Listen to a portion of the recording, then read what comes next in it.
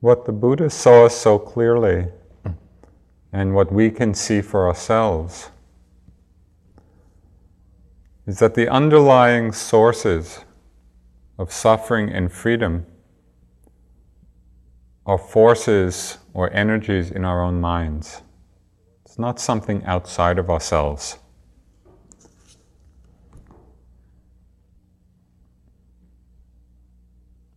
Why is there suffering in the world? Why is there injustice?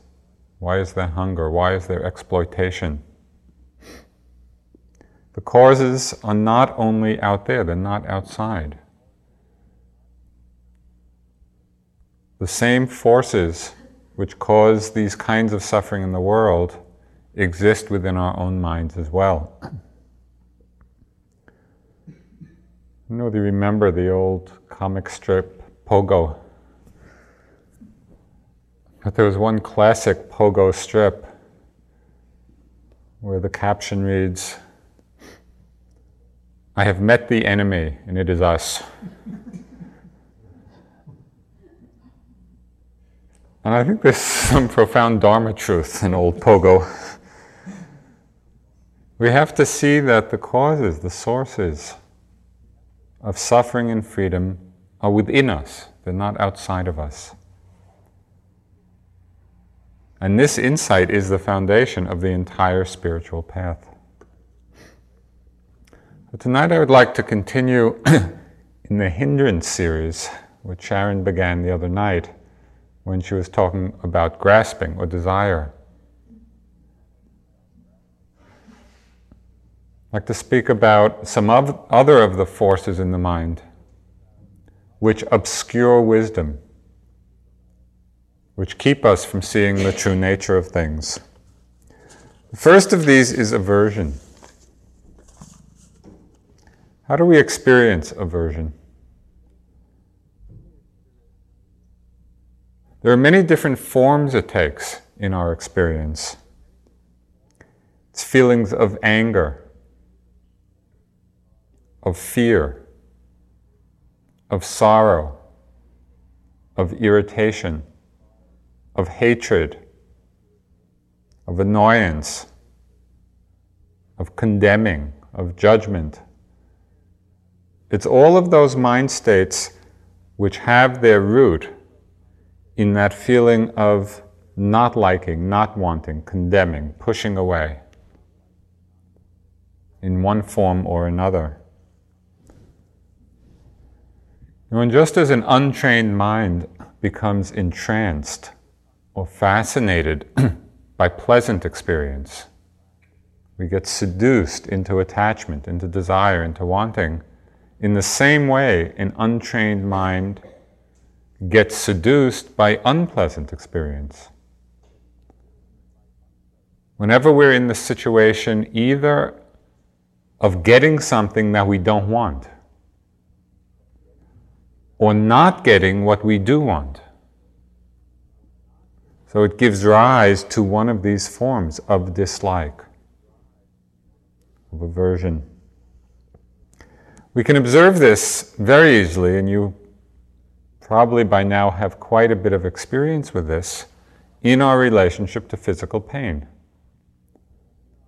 Because for the most part, our minds have been very conditioned not to like it. It's unpleasant, and we don't like what is unpleasant. So our habits, our strategies for dealing with physical pain, until we begin to work with it in a meditative way, really is the expression of aversion in the mind. When pain comes, can you notice times when the mind and body contract from it? Where there's a pulling back, a fear,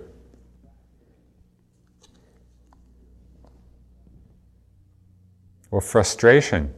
It's another kind of aversion, or discouragement.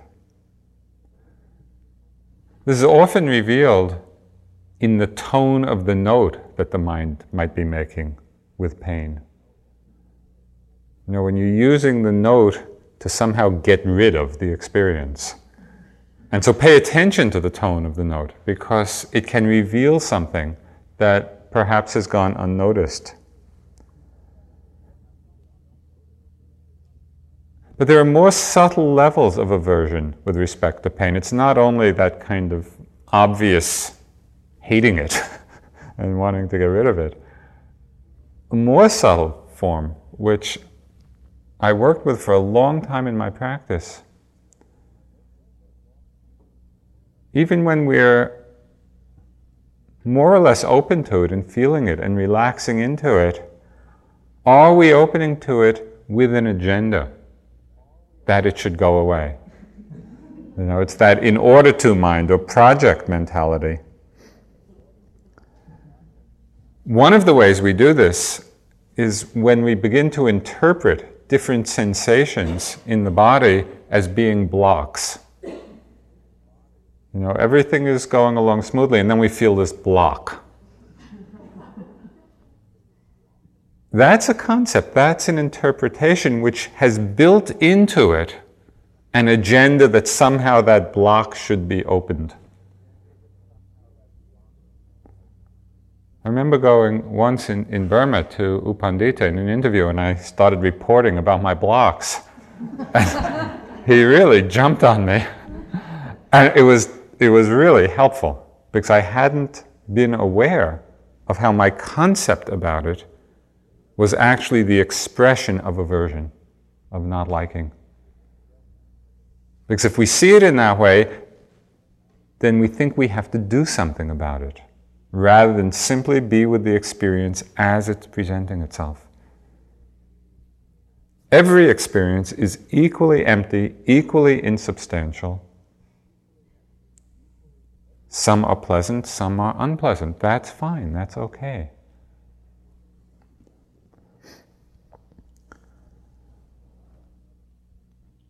In another interview with Sayadaw, where I was also describing basically my body feeling quite light and a lot of energy in my practice, but I was describing some aversion I had to a particular area of pain or tension.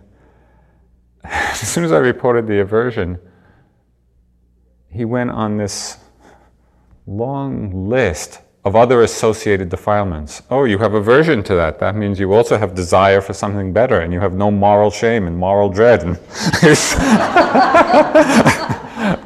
the list was so long, I started to laugh, because I hadn't realized quite how bad it all was.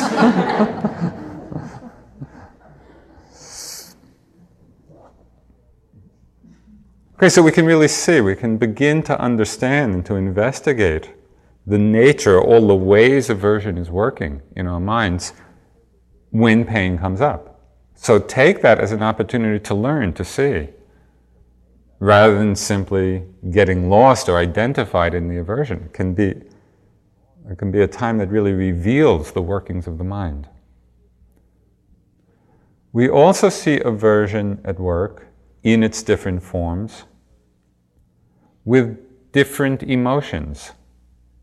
There are certain emotions that we find unacceptable because they're unpleasant. Certain emotions that we are closed off to.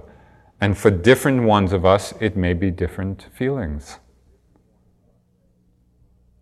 There may be the feeling of sadness, or sorrow, or rage, or unworthiness, or shame, or embarrassment, or whatever.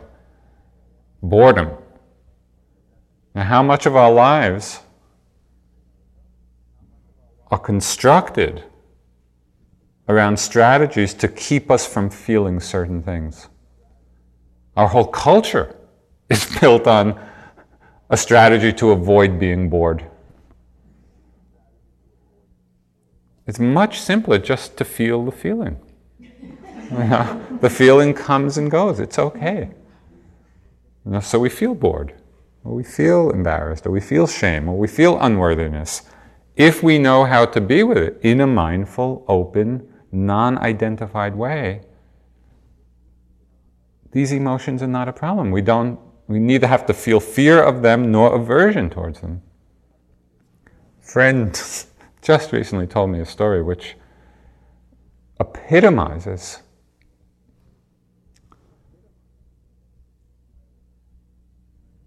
this sense or this way of avoiding certain feelings.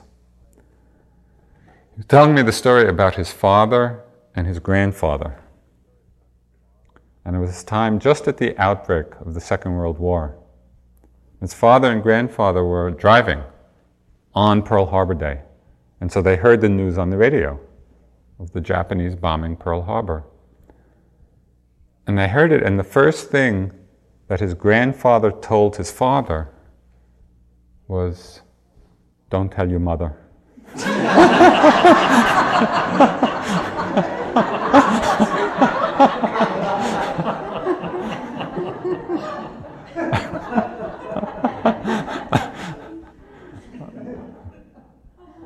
That was a hard one to keep a secret.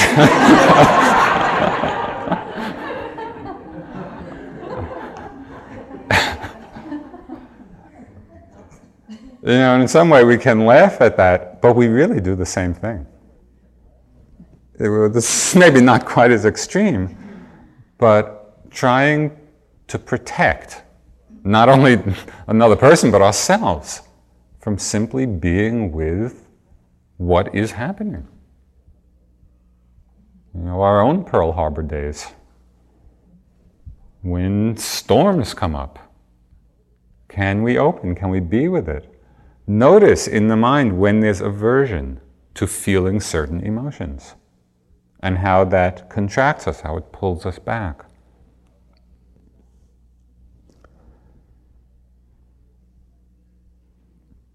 We can feel aversion.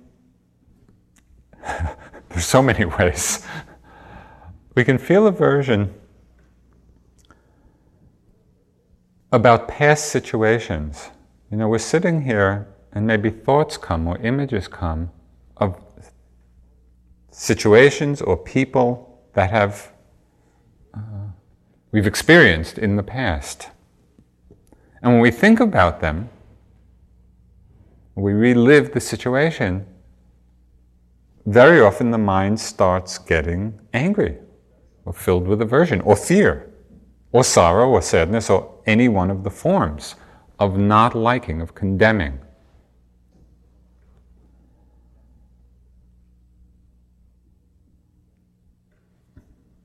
One very freeing insight,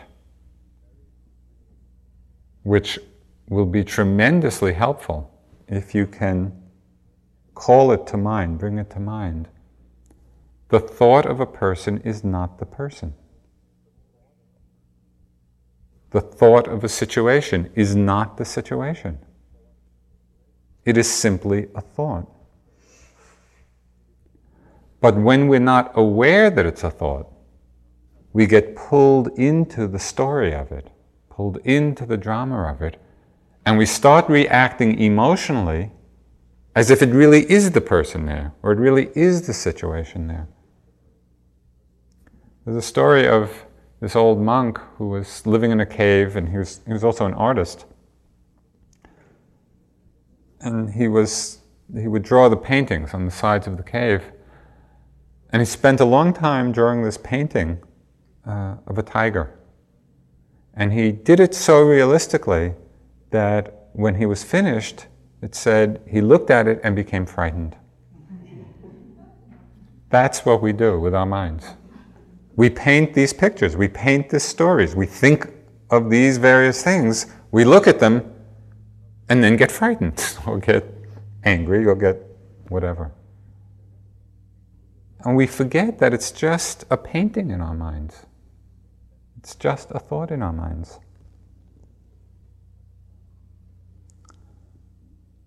Not only do we do this about past situations that might actually have happened back then, we can think about things that haven't even happened.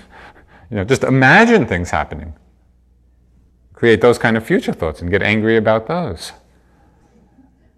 So we want to really understand what our minds are doing. The suffering in our lives and in the world has its source in our own minds. It's not outside of ourselves. But we have to understand. It's through understanding that freedom comes.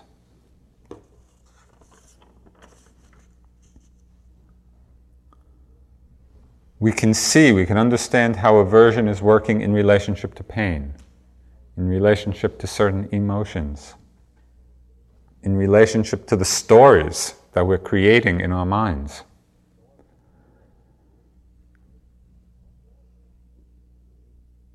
We can also notice many of the forms of aversion with regard to situations that happen on the retreat. And by now you've probably experienced at least a few of them.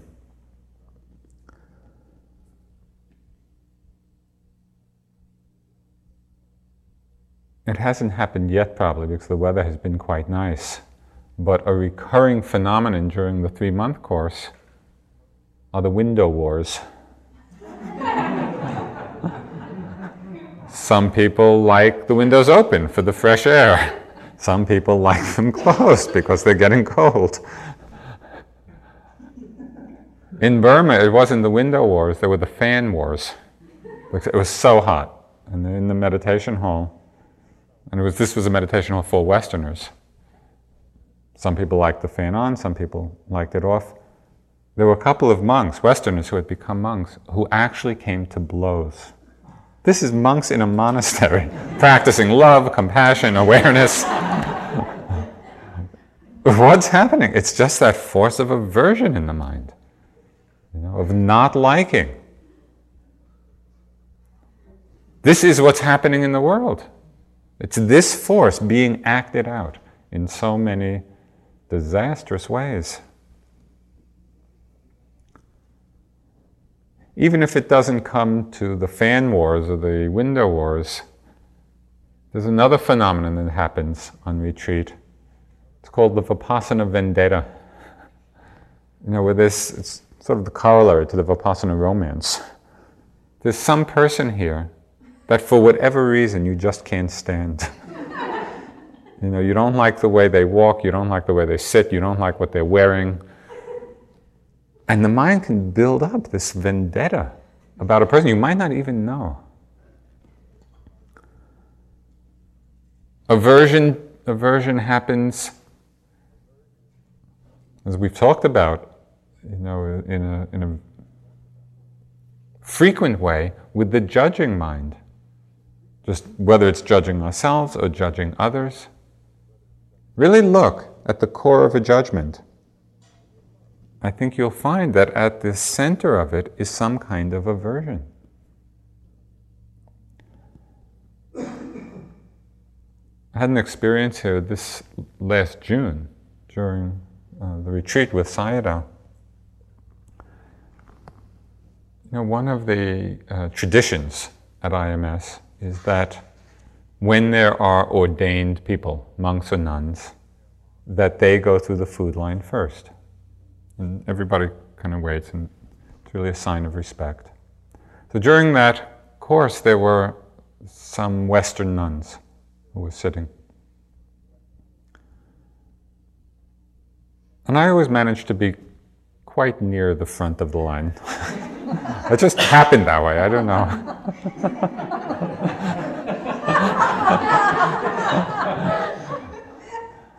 And so I'm waiting, quite patiently as the nuns are going through the line. And there was this one nun who was just loading up with food. In fact, she had 2 plates. And so I started having all of these thoughts in my mind. That's not very nun-like. And not only that, because she was taking so much food, she was holding everybody up. And there's all these yogis waiting to go through the lunch line, and she's heaping one on top of another. And so my mind is just on this little riff, of judgment and aversion. And then she finally finishes, and she gets to the line, and we all start going. And then I see that she's going over and carrying one plate to a blind person who was on the retreat. So then you can imagine what went on in my mind.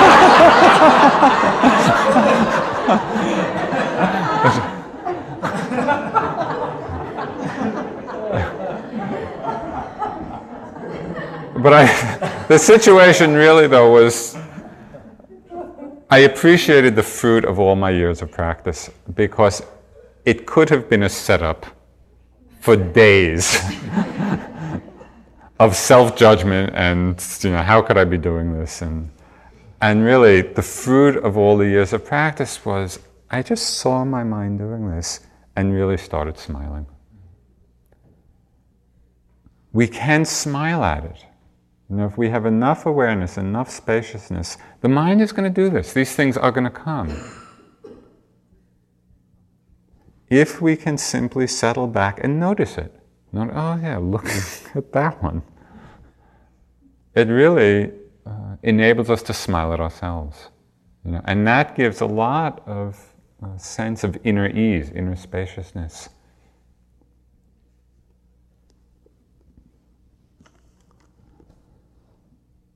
We see aversion working with respect to pain. We see it working with respect to different emotions. We see it working with all of the creations, the stories we paint in our minds, painting them and then getting frightened or angry. You can notice aversion at work in all of the little interactions. Just 100 people living together. There'll be lots of opportunity to watch that impulse, that force in the mind. We need to see it. And to see it without judgment, just so that we understand, yes, this is how dislike works. This is how aversion works. This is how fear works. We can notice aversion about our own practice. When things get difficult, when we feel like we're in some kind of struggle, when we're kind of working hard and nothing much seems to be happening, then we begin to feel dissatisfied or angry or discouraged.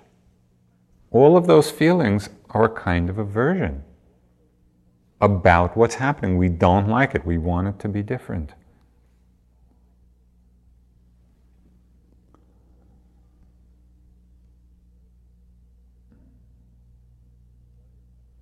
Something which can be very helpful to notice in this regard is how often expectation comes disguised as effort. We think we're making right effort. We're putting out a good effort in the practice, but it may not be right effort at all. Or it may be effort mixed in with a kind of expectation, a wanting. If expectation is present, it is a setup for a chain of events that leads to discouragement. It leads to disappointment. So to notice that right at the beginning, to really watch when the mind is wanting something to happen, is expecting something to happen, if we can catch it right in that moment, then we will free the mind in that situation from the subsequent aversion which will follow.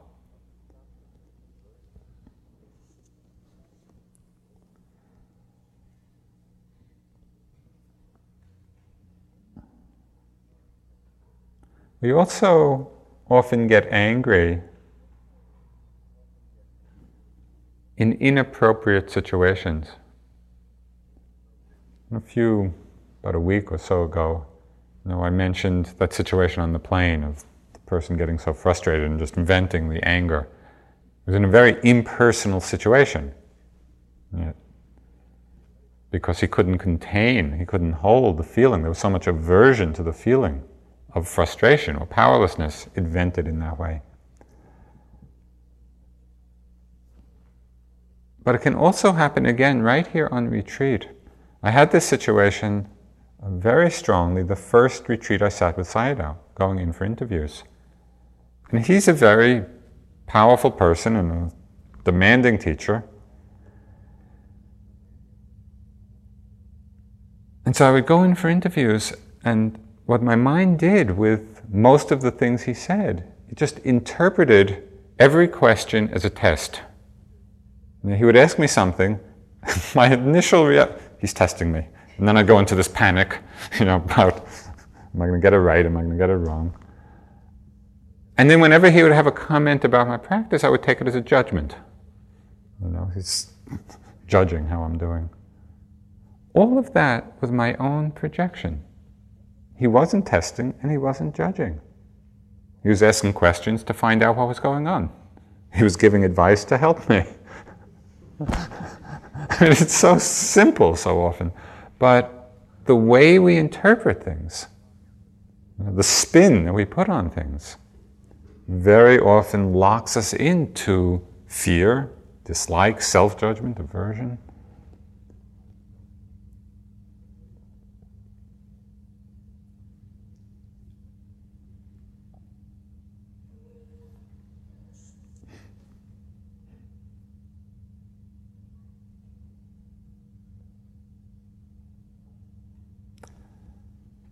Pay attention when we're in situations, whether in our meditation practice, in the context of a retreat, in situations in the world. Pay attention when things are difficult, when things are unpleasant. Because that's the ground. That's the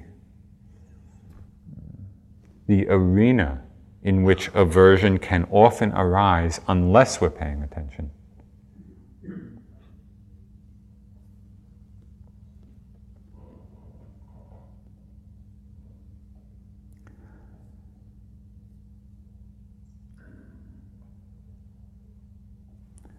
One very useful perspective or characteristic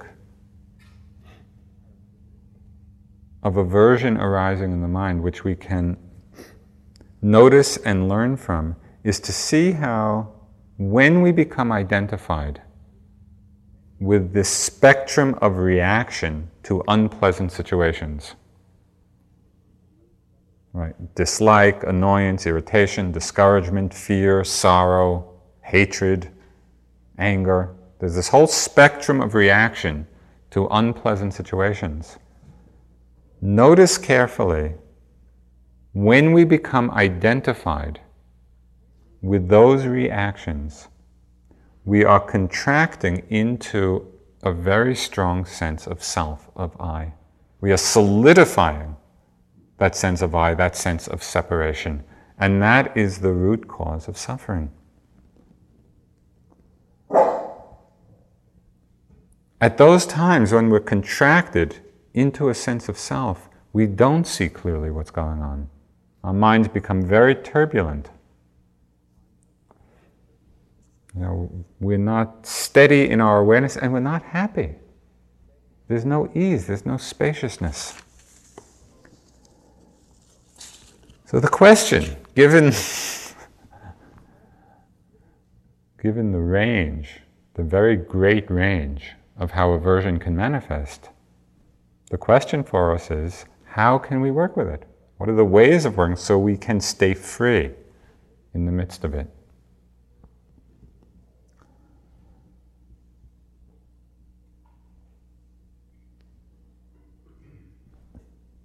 The essential first step when we notice any of these mind states arising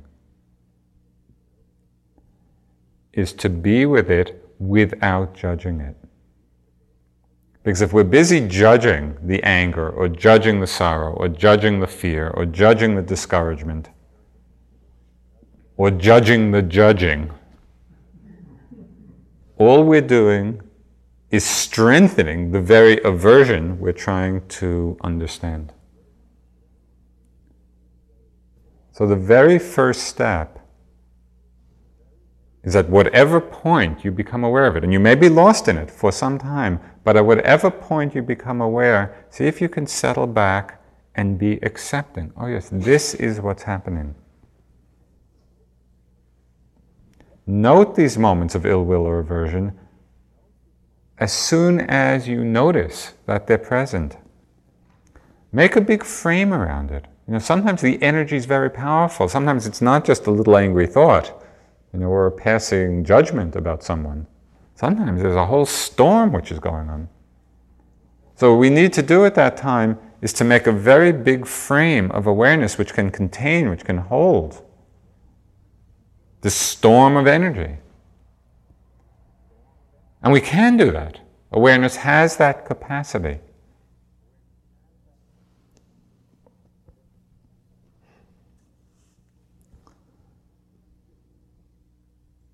That's not enough. Once we are able to be accepting of it and to frame it, it's important to bring in some discriminating wisdom and to see that aversion in all its forms is an unwholesome mind state. That is, it is a state of suffering for ourselves and others.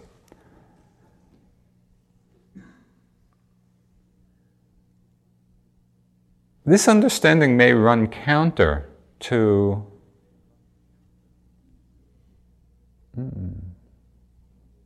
New Age psychology. Where often the message is, or sometimes the message is, well, honor your anger. And I've been in situations where people have said that. You have anger and it should be honored. I think that there's a seed of something useful in that. But that it's slightly off. It's not that the anger should be honored. It's not honorable. It's the cause of suffering. What we need to honor is the fact that it has arisen. We need to honor the fact that, yes, anger has arisen in our minds. We have to see it, we have to open to it, we have to feel it. We have to be aware of it. That's what needs honoring. The truth of what's happening in the moment. But if we understand that aversion is an unwholesome mind state, that gives us the impetus or the energy not to simply be feeding it, not to be getting lost in it, not to be venting it. We honor the fact that it's there, that it's present, and even acknowledge that it may be a signal to us saying, yes, something may need attending to. So it can be a useful signal, but we also have to see that if we get lost in that emotion, if we become identified with it, we are causing suffering for ourselves and for others.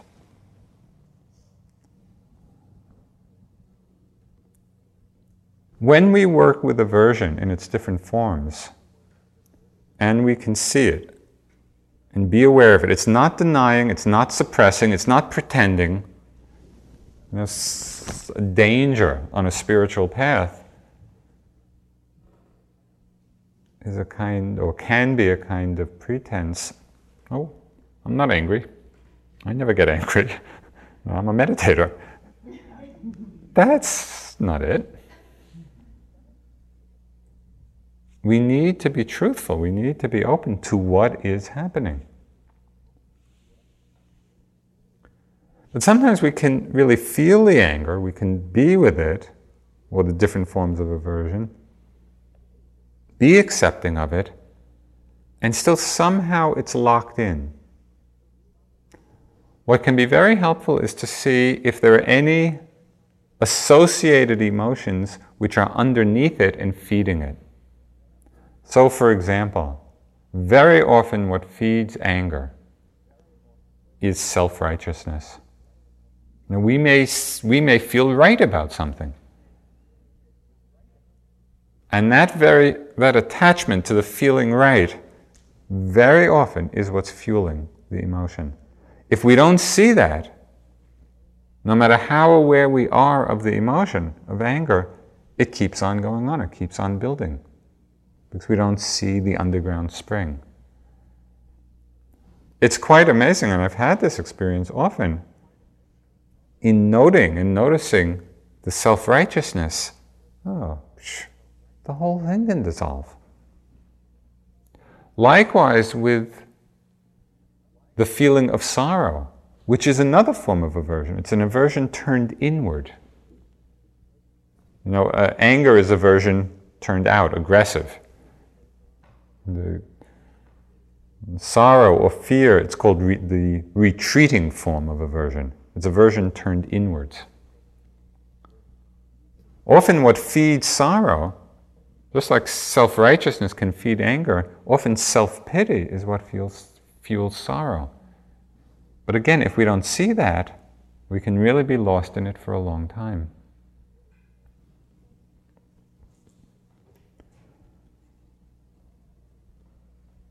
There's one very brief teaching of the Buddha on anger, which Sharon mentioned earlier on in the retreat. But I feel that it's very, as he did almost all the time, the Buddha really got it. This is how he described the feeling of anger. And it just, when I read it, that's it. Anger with its poisoned source and fevered climax, murderously sweet. And I thought, that's just what it's like, because we can get into that fevered climax, the energy of it, and that murderously sweet, feeling about it, but often we miss its poisoned source. It's in that respect that we need to understand that it is an unwholesome mind state. It's not judging it, and it's not condemning it, which is just more aversion. It's to see it and to learn how to be free with it.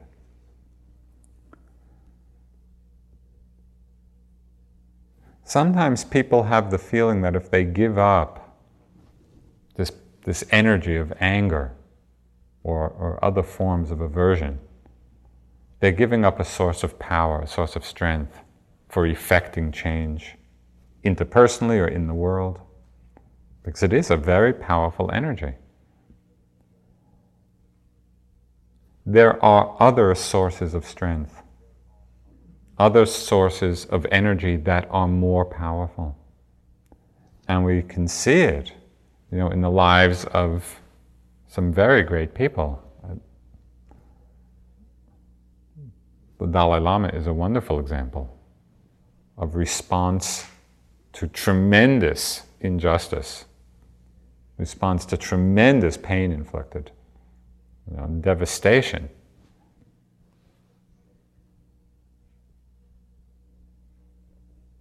It's amazing how free of anger he is, because his source of strength is compassion. And it's not ineffective. It's not a pulling back. It's not a not caring. We see it with people like Gandhi or Martin Luther King. In the face of so much injustice and what we could get so angry about, these are people who are moving from the energy of love. This is what we can learn about our own minds, about our own experience on the retreat, to find that place in ourselves. It's not outside. And in a very significant way, these people are no different than we are. They've just found that place.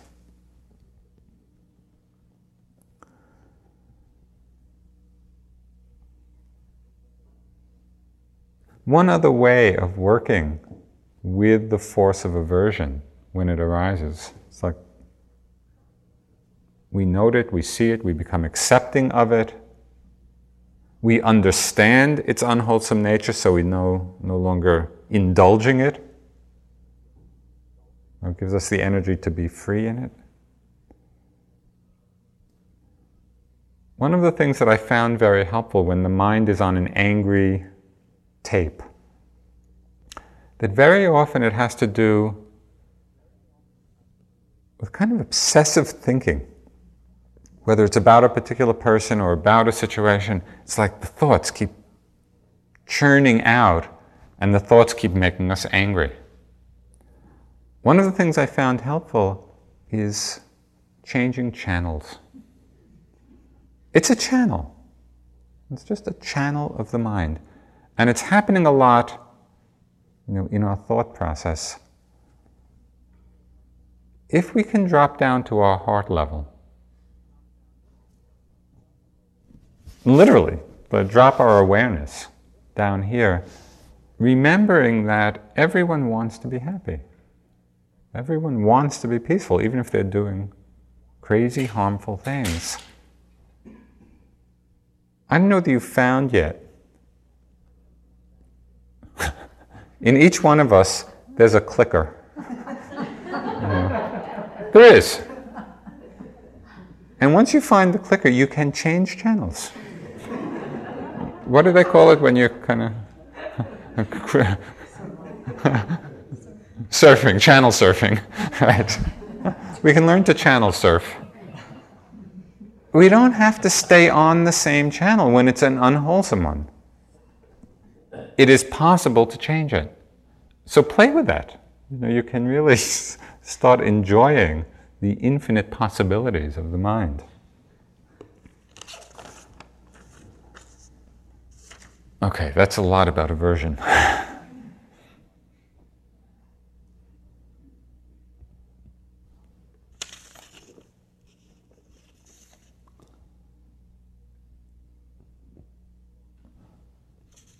I'll start with the next one. I don't think I'm going to actually get through it.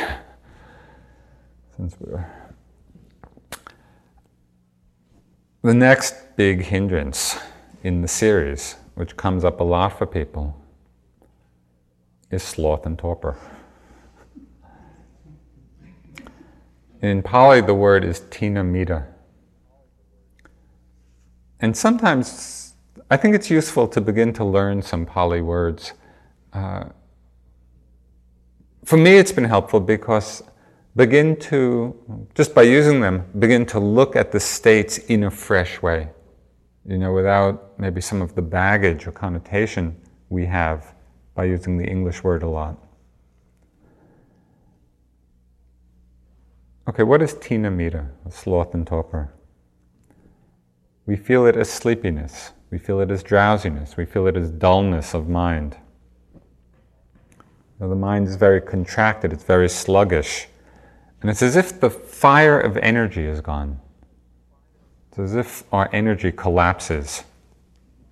The example given is of congealed butter. That's very hard and dense and very hard to spread.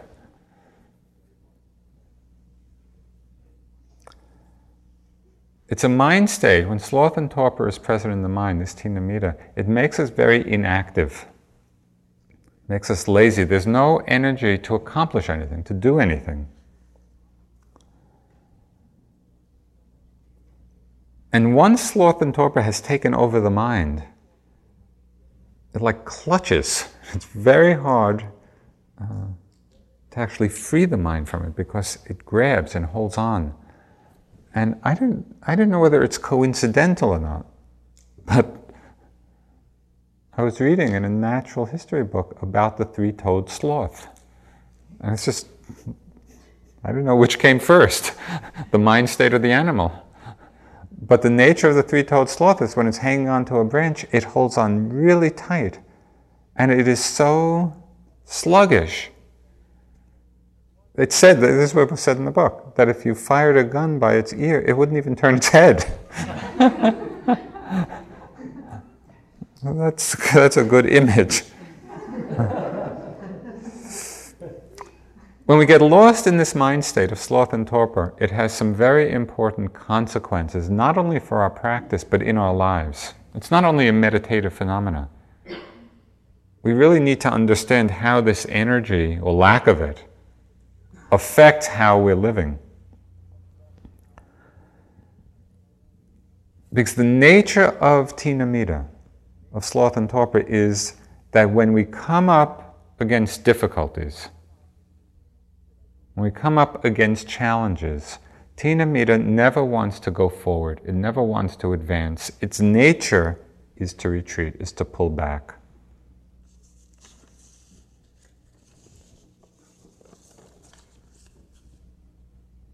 And it's very tricky, as so many of these mind states are, because sometimes, and especially on retreat, it comes masquerading as compassion for ourselves. I better not work too hard, because I might get sick.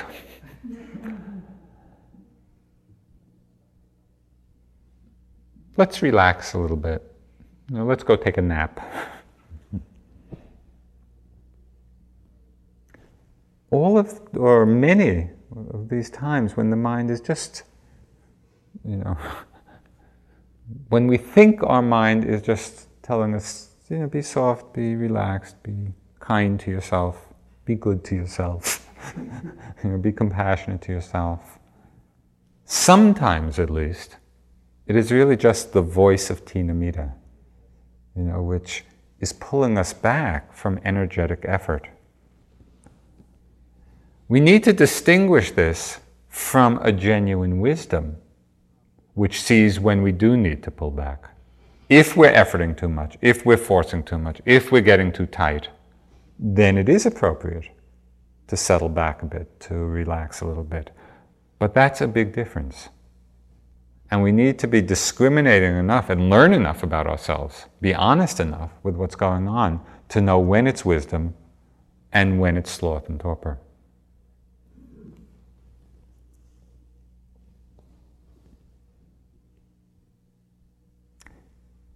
It reveals itself in so many ways. Besides just the feeling of sleepiness or drowsiness, it's the state of mind that hates energetic people.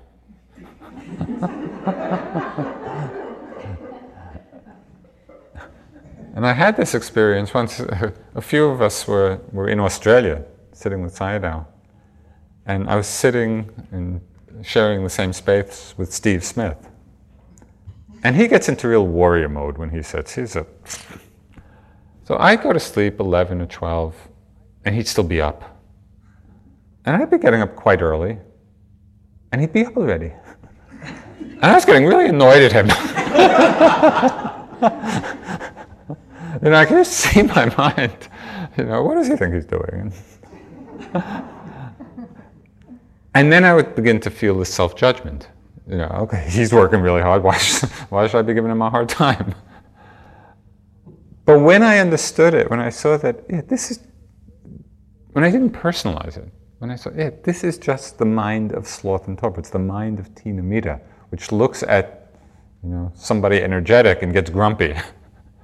It created a lot of space and it created a lot of humor. And actually, the situation then became a source of inspiration rather than a source of grumbling.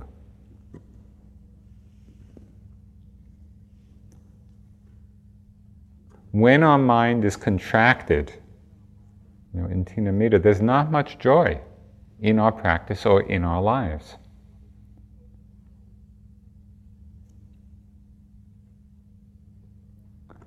So we need to heat up the congealed mind. We need to melt the butter a little bit. We need to create some fire at those times.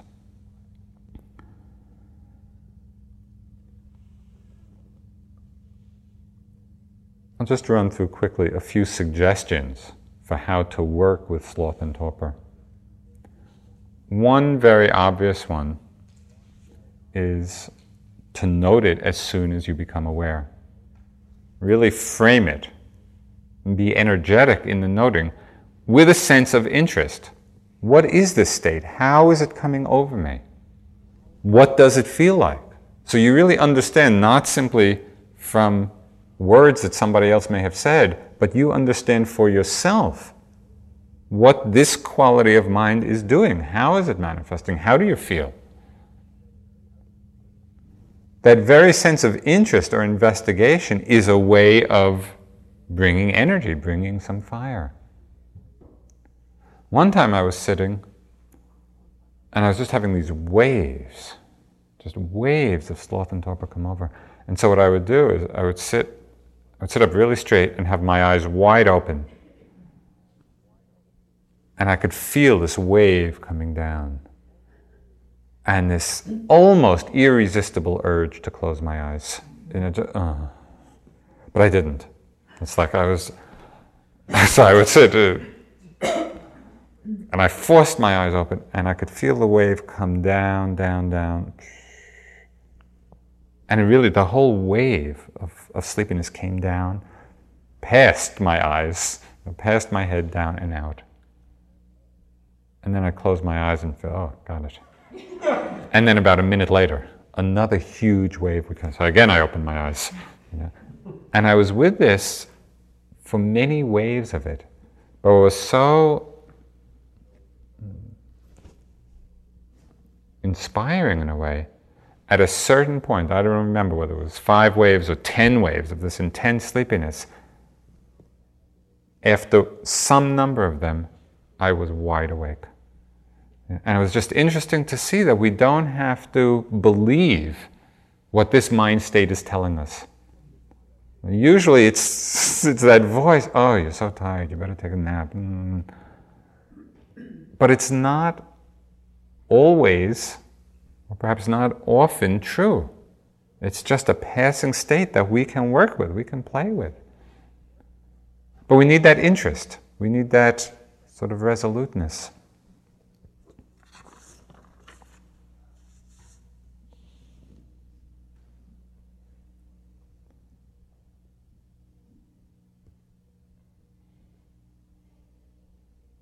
When I first started sitting, it was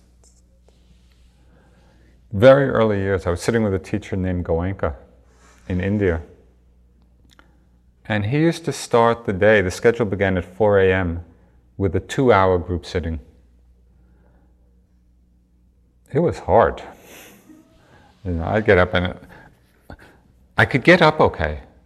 That was fine. And I was particularly motivated to get up quickly so I could get a space against the wall. They were the prime spaces. So I'd get into the meditation hall early, I'd find my space against the wall, I'd start sitting. After not very long, I'd lean back against the wall, and very soon after that, I was asleep. And then before I knew it, the bell went, oh, that was nice.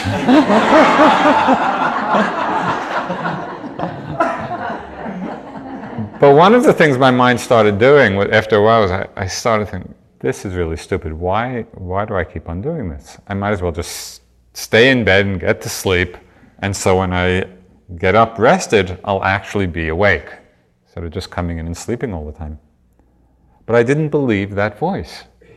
And I kept coming. I kept coming into the hall and falling asleep. And then one day, I came into the hall, and I was totally alert for the whole time. And since then, it was like that was a turning point. Those early morning sittings have never been a problem. And what I learned from that was that even when we think nothing is happening, we think we're just wasting our time, we might as well stay in bed, just the effort to keep at it. Okay, come into the hall, fall asleep. But just the coming in and making the effort, something is happening. And at a certain point, the balance of energy changes, and we're really there, we're awake, we're alert. So we need that sense of confidence in our own practice, in our own determination, even when it's difficult. And even when we think nothing much is happening, it is happening.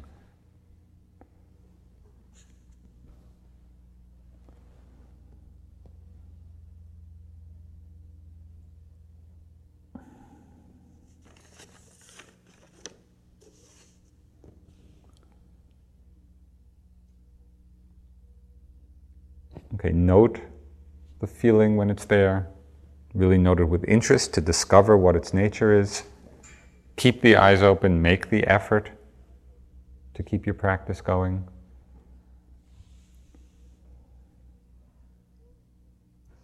The 4 reflections of things that turn the mind towards the Dharma can be very helpful in times of sluggishness, because thoughts are an active energy in the mind. And so we can use Dharma reflections on the precious human birth, on impermanence, on karma, on the defects of samsara. Those kind of reflections can arouse energy. when we're very sleepy.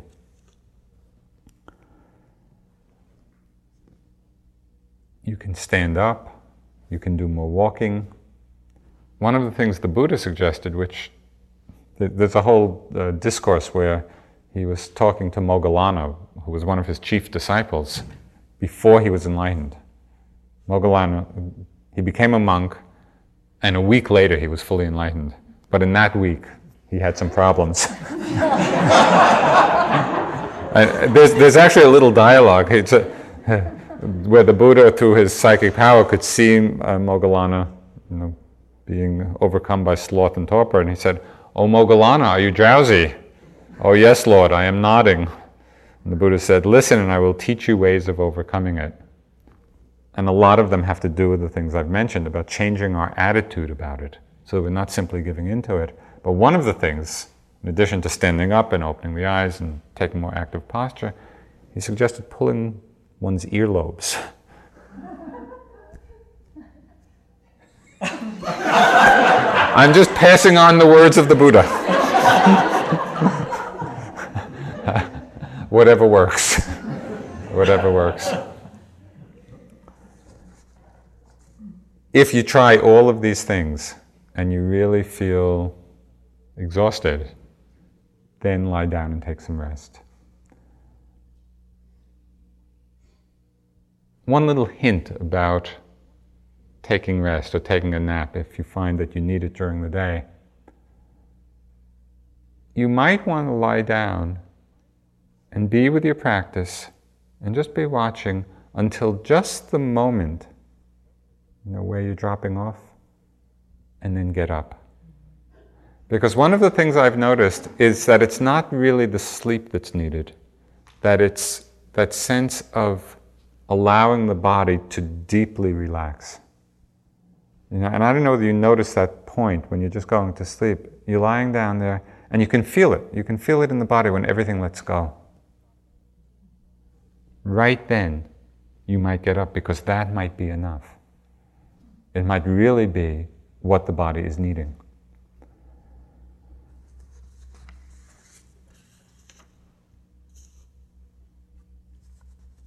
Okay. As you can see, there's a lot to say about these hindrances. Keep in mind that they are all visitors in the mind. They are not intrinsic to the mind. They're not the nature of the mind. The nature of the mind is awareness. Awareness is clear, it's lucid, it's empty. But these forces visit it. We need to see the visitors, we need to understand them, so that the mind can stay free in the experience, not get trapped, not get caught, not get identified. And as we can see, this is not just about our experience on retreat, that the suffering in the world comes from these forces at work in the mind. If we can understand and free ourselves here, that is how we are really practicing for the benefit of all. I'd just like to close with something the Buddha said to the monk Soma, who was the lute player, and it was with regard to this monk that the Buddha talked about adjusting the strings of the lute so they're not too tight and not too loose. And that's the balance we need to find in our practice. He ended that little discourse to Soma by saying, "The gift of truth is the highest gift, and the taste of truth is the sweetest taste, and the joy of truth is the greatest joy." That's what we are doing here together. It is really the gift of truth. We want to see and understand the nature of our experience, of what is happening, of all of these different states. The gift of truth is the highest gift, and the taste of truth is the sweetest taste, and the joy of truth is the greatest joy. That's what we can do for ourselves and for all others. Let's sit for a few minutes.